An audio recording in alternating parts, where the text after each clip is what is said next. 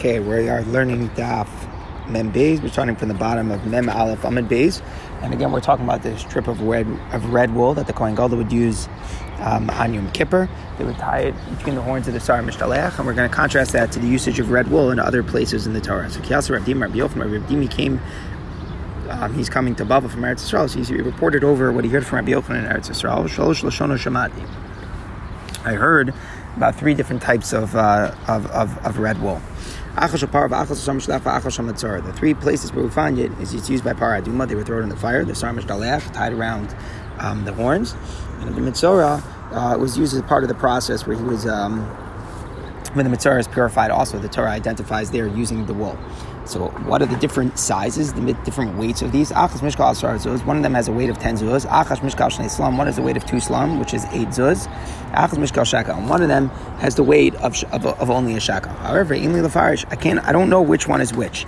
So in other words, we're trying to figure out, he knows, he has the recalling, he has the memory that there are 3 different sizes, but he doesn't know which one to apply for which. So the Gemara says, Rabban Pirshmash Rabbi Yochanan. So Rabban came, when he came from Bavel, so he was able to explain Rabbi Yochanan's statement. Shel Para Mishkal Asar Zuz. The weight of the Parah Aduma one has to be 10 zuz because we want it to be very heavy so that it can fall into the burning. As we learned, that it should fall all the way deep into the fire. That implies that it has to have a weight that it can fall in. So that one is the heaviest one of 10 zuz. So Sar Mishdalech Mishkal Shei Slam. The red strip for the Sar Mishdalech has to be enough to divide into 2. Remember that it was divided into 2 right before they threw it off the cliff. It was cut into 2. Half of it was put between its horns and half was put on the rock. So that one should be 2 slam, 8 zuz, enough that you were able to divide it into 2 parts. For Shal Mitzvah Mishkal Shekel, for that strip of the Mitzvah, you don't have either of those variables. You don't need a great weight for it to fall into the fire. You don't need a long length for it. So therefore, it could just be the weight of a shekel, which is just 2 zuz. You don't have a problem. So now we've understood the 3 weights. We have 10 zuz, 8 zuz, and 2 zuz. We're saying that the heaviest one should be the Parah Aduma because it has to go into the fire. The next one, the Sar Mishdalech, should be 8 zuz because it has to be split in 2. And the one of the Mitzvah, which doesn't have either consideration, could just be the size of 2 zuz. So the Gemara then tells us that there's a machlokas about this. Amar Rabbi Yochanan, Pligi Rabbi Shimon Machalafta Rabbanan B'Parah. Actually, there's a machlokas in Rabbi Shimon Machalafta and the Rabbanan about the size for Parah Aduma. Chada Mishkal Asar, one said 10 zuz. That's the way we had it before. Chada Mishkal Shekel, one says a Mishkal Shekel. What's the pshat? He must hold, like we learned yesterday, that there's another opinion in the Tanam that actually it doesn't have to fall deep into the fire. It doesn't require any significant weight. So according to that view, it would be okay if it was just a shekel. So it's actually like totally opposing. Either it has to be the heaviest one, that it's 10 zuz, or it could be the lightest one, that it's only 2 zuz. With Simanach, and the way to remember who said what? We have this idea from the Mishnah. The Mishnah says that sometimes it doesn't matter how much it is. It can either be the biggest amount, it can be or the smallest amount. The point is that your kavanah is l'shamayim. So the Gemara is saying so too here. It's for sure either the biggest amount or the smallest amount. Now, the Parah Aduma is either the 10 zuz one or it's the 2 zuz one. It's for sure certainly not the middle size one. So it's either the heaviest or the lightest. Continues the Gemara, different versions that no, they're not arguing about the weight of the Parah Aduma one, but rather they're arguing about the weight of the Sar Mishdalech one. And why would that one particularly have to be bigger? So the Gemara doesn't give us a reason. Some of the Rishonim say that because the miracle happened and the red wool turned to white, so we want to publicize that. We want it to be bigger. It should be the largest one. That's the consideration, that perhaps the Sar Mishdalech should be the 10 zuz, because you want it bigger than just enough to make it divided into 2, but you want to publicize the fact that it's turning into white. That day that they argued about this, the yeshiva Rabbi Kisti passed away, and they made like a way to remember it. In other words, this dispute with the death of Rabbi Bar Kissi, they put it together. They said Rabbi Bar Kissi mechaper b'sar Mishdalech. His death is mechaper, just like we find by the he-goat that's sent off to the Mishdalech, because that's the idea of Misa Sadiq Mechaper. So we're saying that just we have a concept of Misa Sadiq Mechaper, and he passed away on that exact day that they were disputing in the Beis Medrash what is the halacha regarding the Sar Mishdalech. So that was a way that they were able to remember that the dispute that they were having was in regard to Sar Mishdalech, because they said that the death of Rabbi Kissi should atone just like the Sar Mishdalech, so they were able to recall his death on that day. Okay, so now that we were talking about things that were reported and there was some element of uncertainty regarding what exactly was said, so now the Gemara gives us another example of like that, but again, it's still kind of related to Yom Kippur, just moving to a different point here. So Amar Rabbi Yitzchak, Shtei Shchito Shamati. Rabbi Yitzchak says that he heard that there's a difference between two different types of shchitos. Achas shel para, v'achas shel para. One was regarding the shchita of the para aduma, and one is regarding the shchita of the Kohen Gadol's bull on Yom Kippur. This is the one that we've been talking about that Aaron confesses over twice. So there's a distinction, there's a difference between these two shchitas, the shchita of the paraduma and the shchita of Aaron's para. Rav and Shmuel, and there's machlokas between them, is between Rav and Shmuel. What is, I'm sorry, achas ksher bizar, achas psul bizar, I skipped. So one is kasher bizar, one is pasul bizar. In other words, in general, shchita is not considered an avoda and is able to be done by a non-Kohen. So we're saying by the paraduma and by the power of Aaron, we have to figure out if it meets the same thing. So one of them follows that regular rule, that shchita is ksher bizar, but one of them is different. One of them we're going to see, it comes from Exeris HaKasov, that it requires that a zar does not shecht it. We're going to see exactly. However, I don't know which one is which. In other words, which one is valid by the non-Kohen? Is it the para aduma one, which is kosher by the non-Kohen, or is it the para on Aaron on Yom Kippur, which is kosher with the non-Kohen? So which one is it? So now the Gemara actually tells us that this issue is actually a dispute. Itmar was stated, shchitas para regarding this, Rav Shmuel, it's a dispute between Rav and Shmuel. Chadam par psula par kshera. One says that the para aduma is not good if it's a zar, whereas the shchita of the Kohen Gadol's bull is good with a zar. And one said the exact opposite. Chadam par psula par kshera. That the shchita of the par of Aaron's one is no good, and the shchita of the para aduma is good. And we will see why we should say each way. So the Gemara first tells us, we just said it was Machlokes Rav and Shmuel, we didn't say who held which way. So the Gemara tells us, Tisayim to Rav Damar Par Psula, we should prove that it's Rav is the one who says that the Para Aduma is no good if it's done by a Zar. Damar Abzir, Shchitas Para Bazar Psula. Abzir said that the Shchita, the Para Aduma, that is done by a Zar is no good. V'amar Rav, Allah, when Rav was commenting on this, he explained, how did he explain it? He explained that the concept was Elazar v'chuka sheninuba, which means that we say that since in the language that's used, it says Elazar v'chuka, which means that in the language that's used there in the pasuk, it seems to say that it was dafka done by Elazar HaKohen. So since the language is dafka by Elazar HaKohen, so we say that the pasuk is coming to say it's an exception to the general rule. Yes, it's true that generally shchita is kosher with a zar, but here the fact that the Torah emphasizes Elazar, so if it emphasizes Elazar, we see it dafka has to be done by a Kohen. And we're talking about the pasuk by Paradu and Parshas Chukas, where it says that you give it to Elazar HaKohen. So we're saying that chukah means an absolute din. It has to be this way. And that's exactly what we're saying, that there's Exeris HaKasov here in this scenario, that it has to be done by a Kohen. So now we see that Rav was the one who holds that para aduma is no good by a zar, and then by process of elimination, it must be that Rav is the one who therefore says that the para that the par of Aaron could be kosher with a zar. So now the Gemara questions Rav. What's different about the para aduma that you say it's an exception to the rule that shchita is ksher b'zar, and you say it has to be done dafka by a kohen because it says Elazar? So paronami yaksiv Aaron v'chuka. You could say the same exact thing about the power of the Kohen Gadol. It says Aaron in the language of Chukah. It says V'hikr of Aaron is Barachatos, and it says the lashon of Chukah by the Avodah of Yom Kippur. So we could say the exact same thing. We can make the argument that the Torah is indicating that the Shechita has to be dafka done by Aaron. So if you're making that point by the Par Aduma that it says Elazar, so why don't we make the same exact point in regard to the Par on Yom Kippur? So the Gemara tells us, Shechita lav avoda. No, we don't want to say that, because even though it does say Aaron, we agree to that, but Shechita is not an avoda. So if Shechita is not an avoda, it makes sense that Chukah is only going on avodas, not non-avoda. So since it's not really an avoda to do Shechita, we assume that the lashon of Chukah, it's not ma'akiv, and you don't need Aaron to shecht it, or it could be done even by a zar. So the Gemara says, Ihachi paranami. If that's what you're saying, that Chukah doesn't go on the things like Shechita, because Shechita is not an avoda, she used to say the same exact thing in regard to paraduma. We should say that the Elazar is not an absolute qualification that he does it, and the reason we'll make that argument is because Shechita lav avoda. If we make that argument for the para Yom Kippur, why don't we make that argument for the para aduma? So the Gemara answers, shiny part. The kasha by the kabayis. Para aduma is different because it's not a real carbon. It's by the kabayis. So there's two categories of hektish. There's karbonos, kasha mizbeach, and then there's non-karbonos, things that belong to the treasury of the Beis HaMikdash, which is things which are bedek habayis, things that are owned by the treasury. So things, the Gemara is saying that if it's bedek habayis, it's not a carbon, so therefore it doesn't matter that shechita lav avoda. We're not talking about avodas b'chlal. So if the Torah says Elazar has to do it, we assume that it's going on shchita as well, and we don't say shchita lav avoda is a reason why we shouldn't need a kohen, because b'chlam we're not talking about a real avoda to begin with. Parah aduma is kosher by the kabayis. So the Gemara comes back and says, "Lav kol dechenu, which should be a kal v'chomer." It doesn't make any sense if we're saying that Aaron, the shchita of Aaron's chatas, which is a real carbon, and you're still saying that the din of Aaron v'chuka doesn't go on shchita because lav avoda, then certainly it doesn't make sense for it to go on paraduma, which is b'chlau, not a carbon. So certainly we should say it's good with a non-kohen. In other words, the Gemara is arguing just to the contrary. If you're dealing with kosher by the kabayis, that's less of a reason to need it. In other words, if you're going to say by para of Aaron, which is a real carbon, nonetheless, since the aspect of shchita, which is not a real avoda, we're going to say it doesn't require kohen. So then all the more so we should say that something which isn't really a carbon to begin with, para aduma, the shchita doesn't require kohen. How does this make any sense? So the Gemara says it's not necessarily true. It's no different that just like a non-kohen who would try to look at saras, he's not allowed to. Lav avoda, that's not an avoda, but ikuna needs kuna, meaning there are certain aspects that you need a kohen even without the realm of bringing karbanos. Karbanos are not the only time that the Torah requires in the usage of a kohen. For looking at saras or something that's b'chlau, not an avoda, and the Torah still specifies there that only Aaron is allowed to look at it. So maybe we have exeris hakasov in regard to paraduma, and nothing to do with the karbanos. It's not a carbon, it's by the kabayis, but there's tam exeris hakasov that it's something that can only be performed by a kohen, just like taras can only be performed by a kohen, no different than that.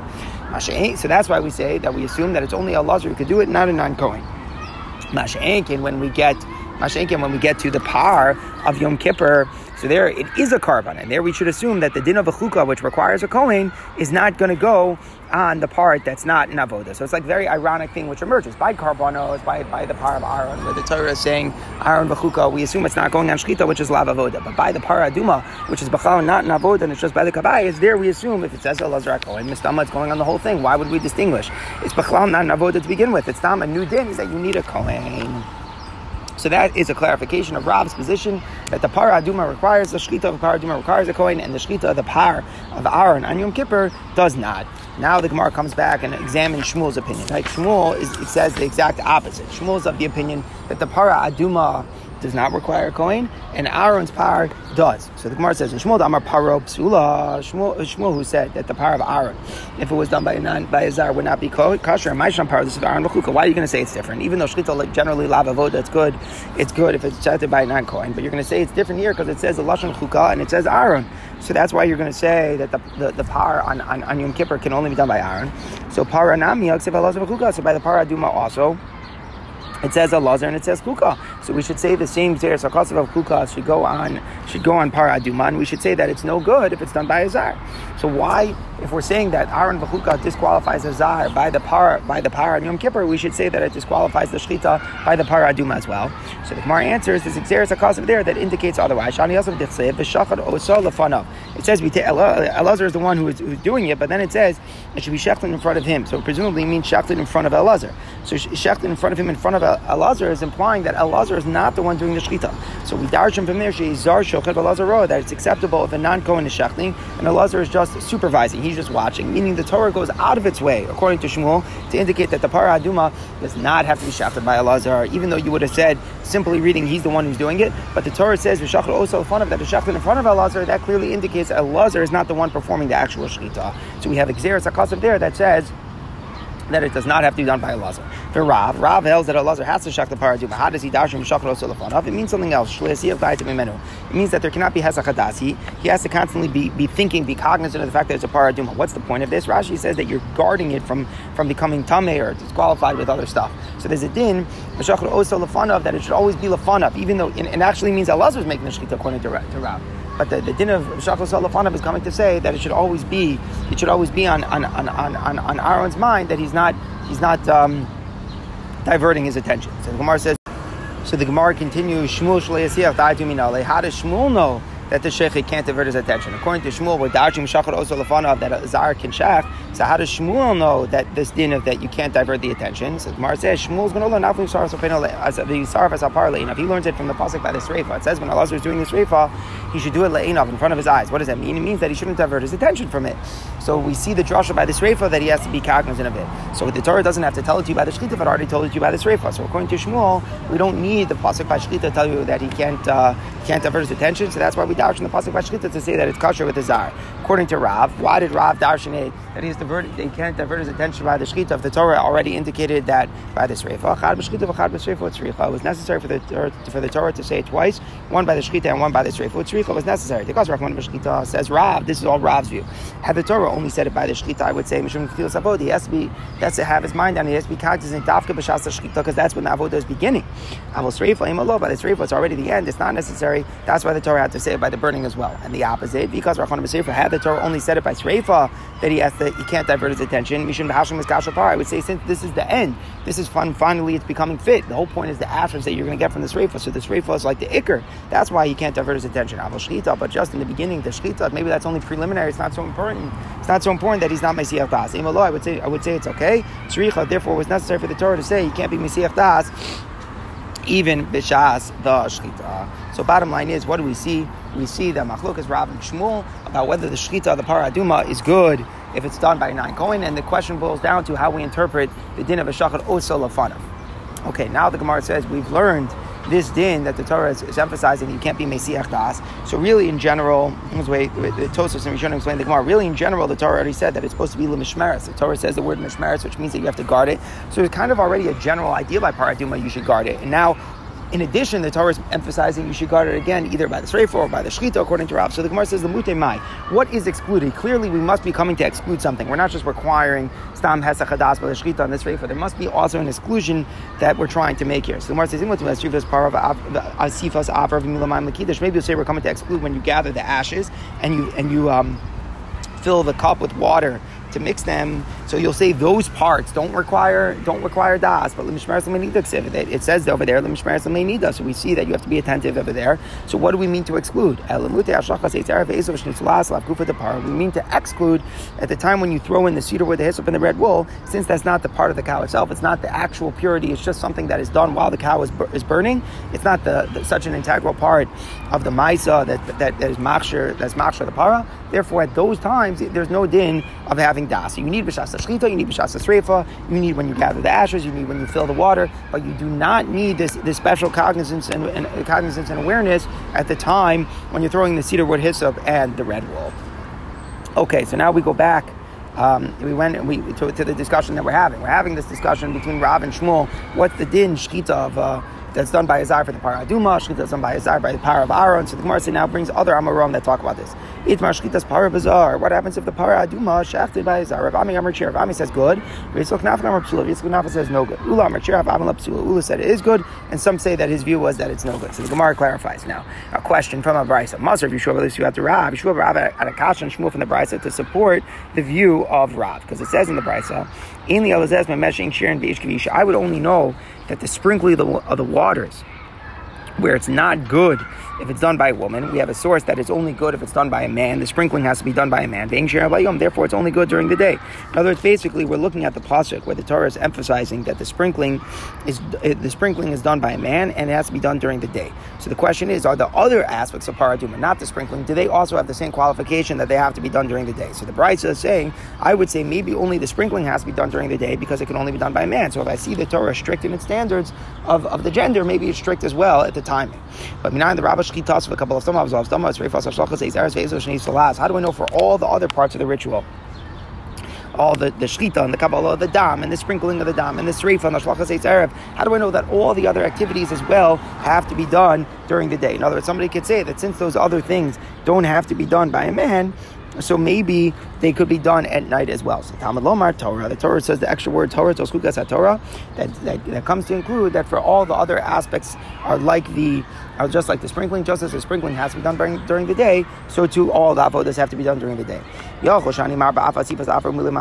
would think that you should include that just as all these avodas have to be done during the day, so too for the gathering the ashes and the filling the water and the mixing of the water and the ashes also has to be done during the day. Talmud Lomar Zos. The Torah writes an exclusionary word Zos, which limits it. So we're saying that the daytime thing does apply to certain things, but not everything. It applies to all the avodas that we mentioned, the shchita, kabbalah, dam, azaz, dam, sreifa, but it does not apply to the gathering of the ashes in the water. How do you know to include the first ones and that they have to be done during the day, the shechita and the catching of the blood, and exclude the other ones, the gathering, filling of the water? How do you know they're excluded? In other words, when we know one riba and one miyat, how do you know what to include and what to exclude?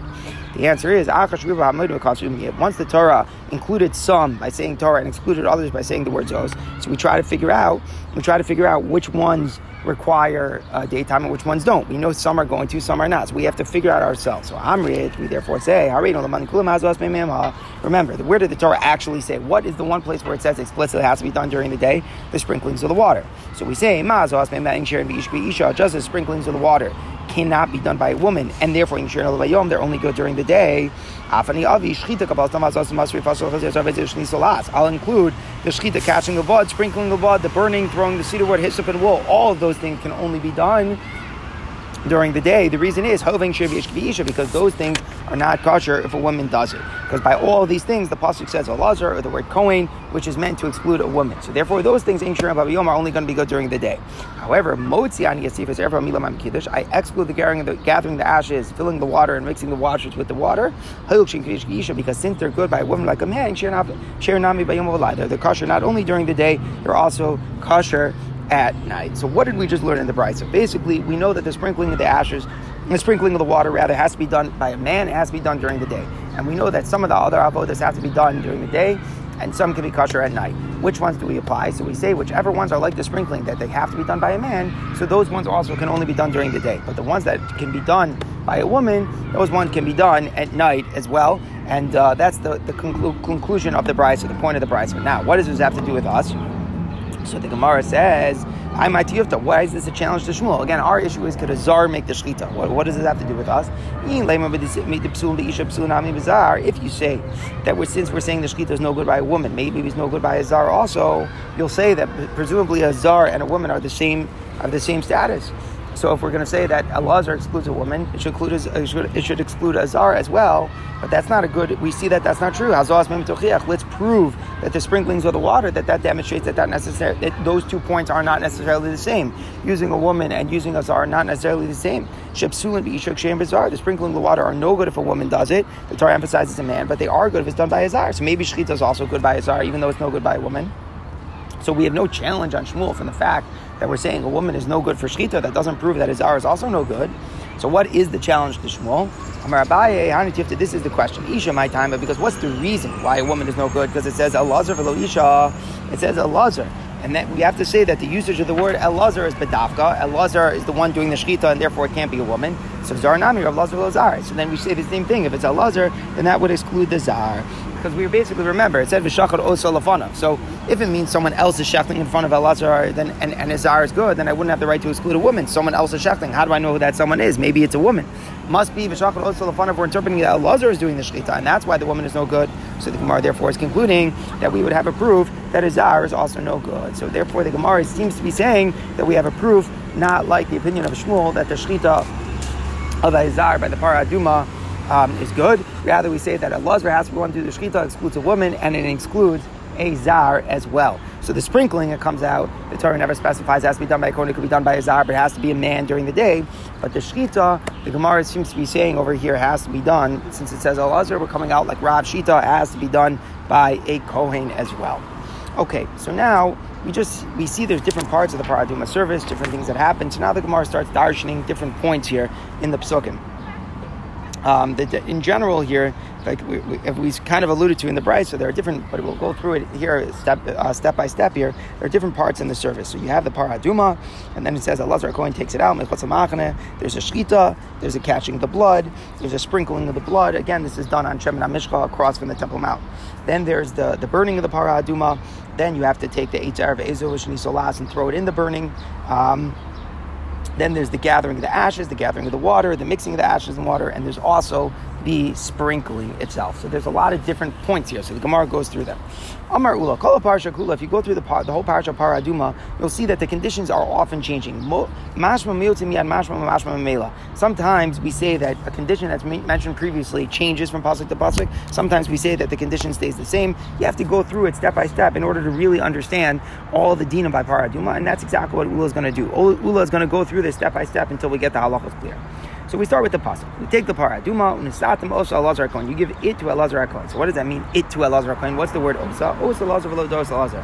The first parah aduma had to be done by Elazar Dafka. Remember, Elazar, the son of Aaron, he was the Skan HaKohen, the deputy Kohen. So he, deputy Kohen Gadol. So this original parah aduma is done by Elazar. But in the future generation, it doesn't have to be done by a Kohen who's like Elazar.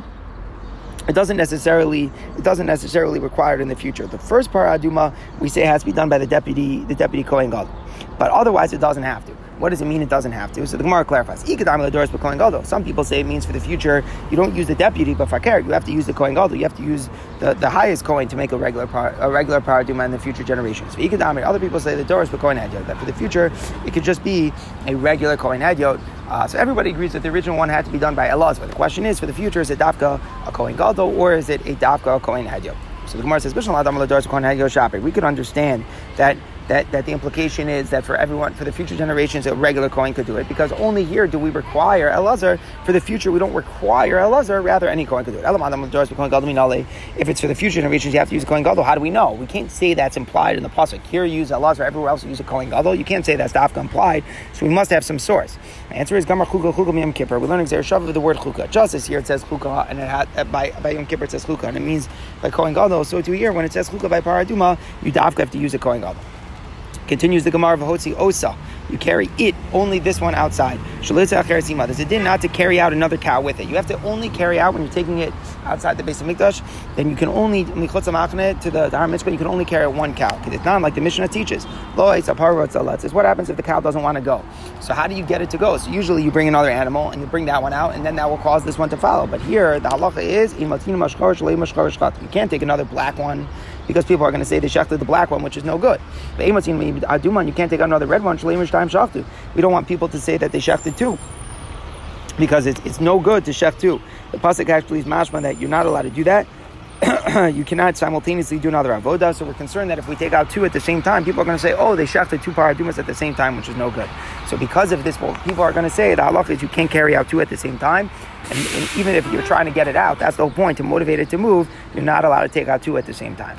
Rabbi Yomar Lo Menashem is that. That's not the reason you can't take out a second cow. It's tam exeris hakasa mishum shenamar osa levada. It says osa, which is masma, only one at a time. So stop giving all these reasons. It's not based upon as far as what people are going to say. According to Rabbi, it's simply exeris hakasa. So the Gemara asks, the Tanakama ksiv osa, right? Why is the Tanakama saying reasons? The Torah said osa. It's clearly just exeris hakasa. Why do we have to give reasons for what people are going to say? So the Gemara explains, Ma Tanakama Reb Shimon Dorish time of the Torah. The Tanakama is Reb Shimon. Reb Shimon has a style of learning. He's Dorish time of the Torah, which means that he expounds the what based upon the why, meaning he gives the reasons for the laws, and then he gives nafkaminos based upon the reason. So here the Torah says carry it out alone. Reb Shimon gives a reason why the Torah would say that, and therefore establishes a halacha based upon the reason. What are we trying to get to? What's the practical difference if you give the reason or you don't? If it's just exeris hakasa, don't carry out another one with it, or if it's based on some sort of svara that people are going to say they shechted two at the same time. So as the Gemara, the difference is the apa kamar badal. What if you carry out a donkey? If you carry out a donkey together with it? So according to the Tanakama, it's mutter, because the Tanakama is saying the whole reason why it's also is because people are going to say you're shechting too. But here clearly everybody knows that a donkey is not a parah aduma, so there's no restriction on carrying out a donkey together with the parah aduma. Whereas according to Rabbi, that it's just a xeris hakasa, we don't necessarily know the reason for why Hashem said not to carry anything else with it, then we assume that the Isra applies even to carry out a donkey. You can only get to take out the parah aduma alone. You're not allowed to take out anything else with it. So that's the nafkamina based upon whether you're Dorish Haim or the Kra. So everybody agrees you can't take out another parah aduma, but the question is why? If the reason is that what people are going to say, like Reb Shimon, the Tanakama, then it would be allowed to carry out a donkey. If we just look at it like xeris hakasa, we would not be allowed to carry out even a donkey with it. That's the opinion of Rebbe.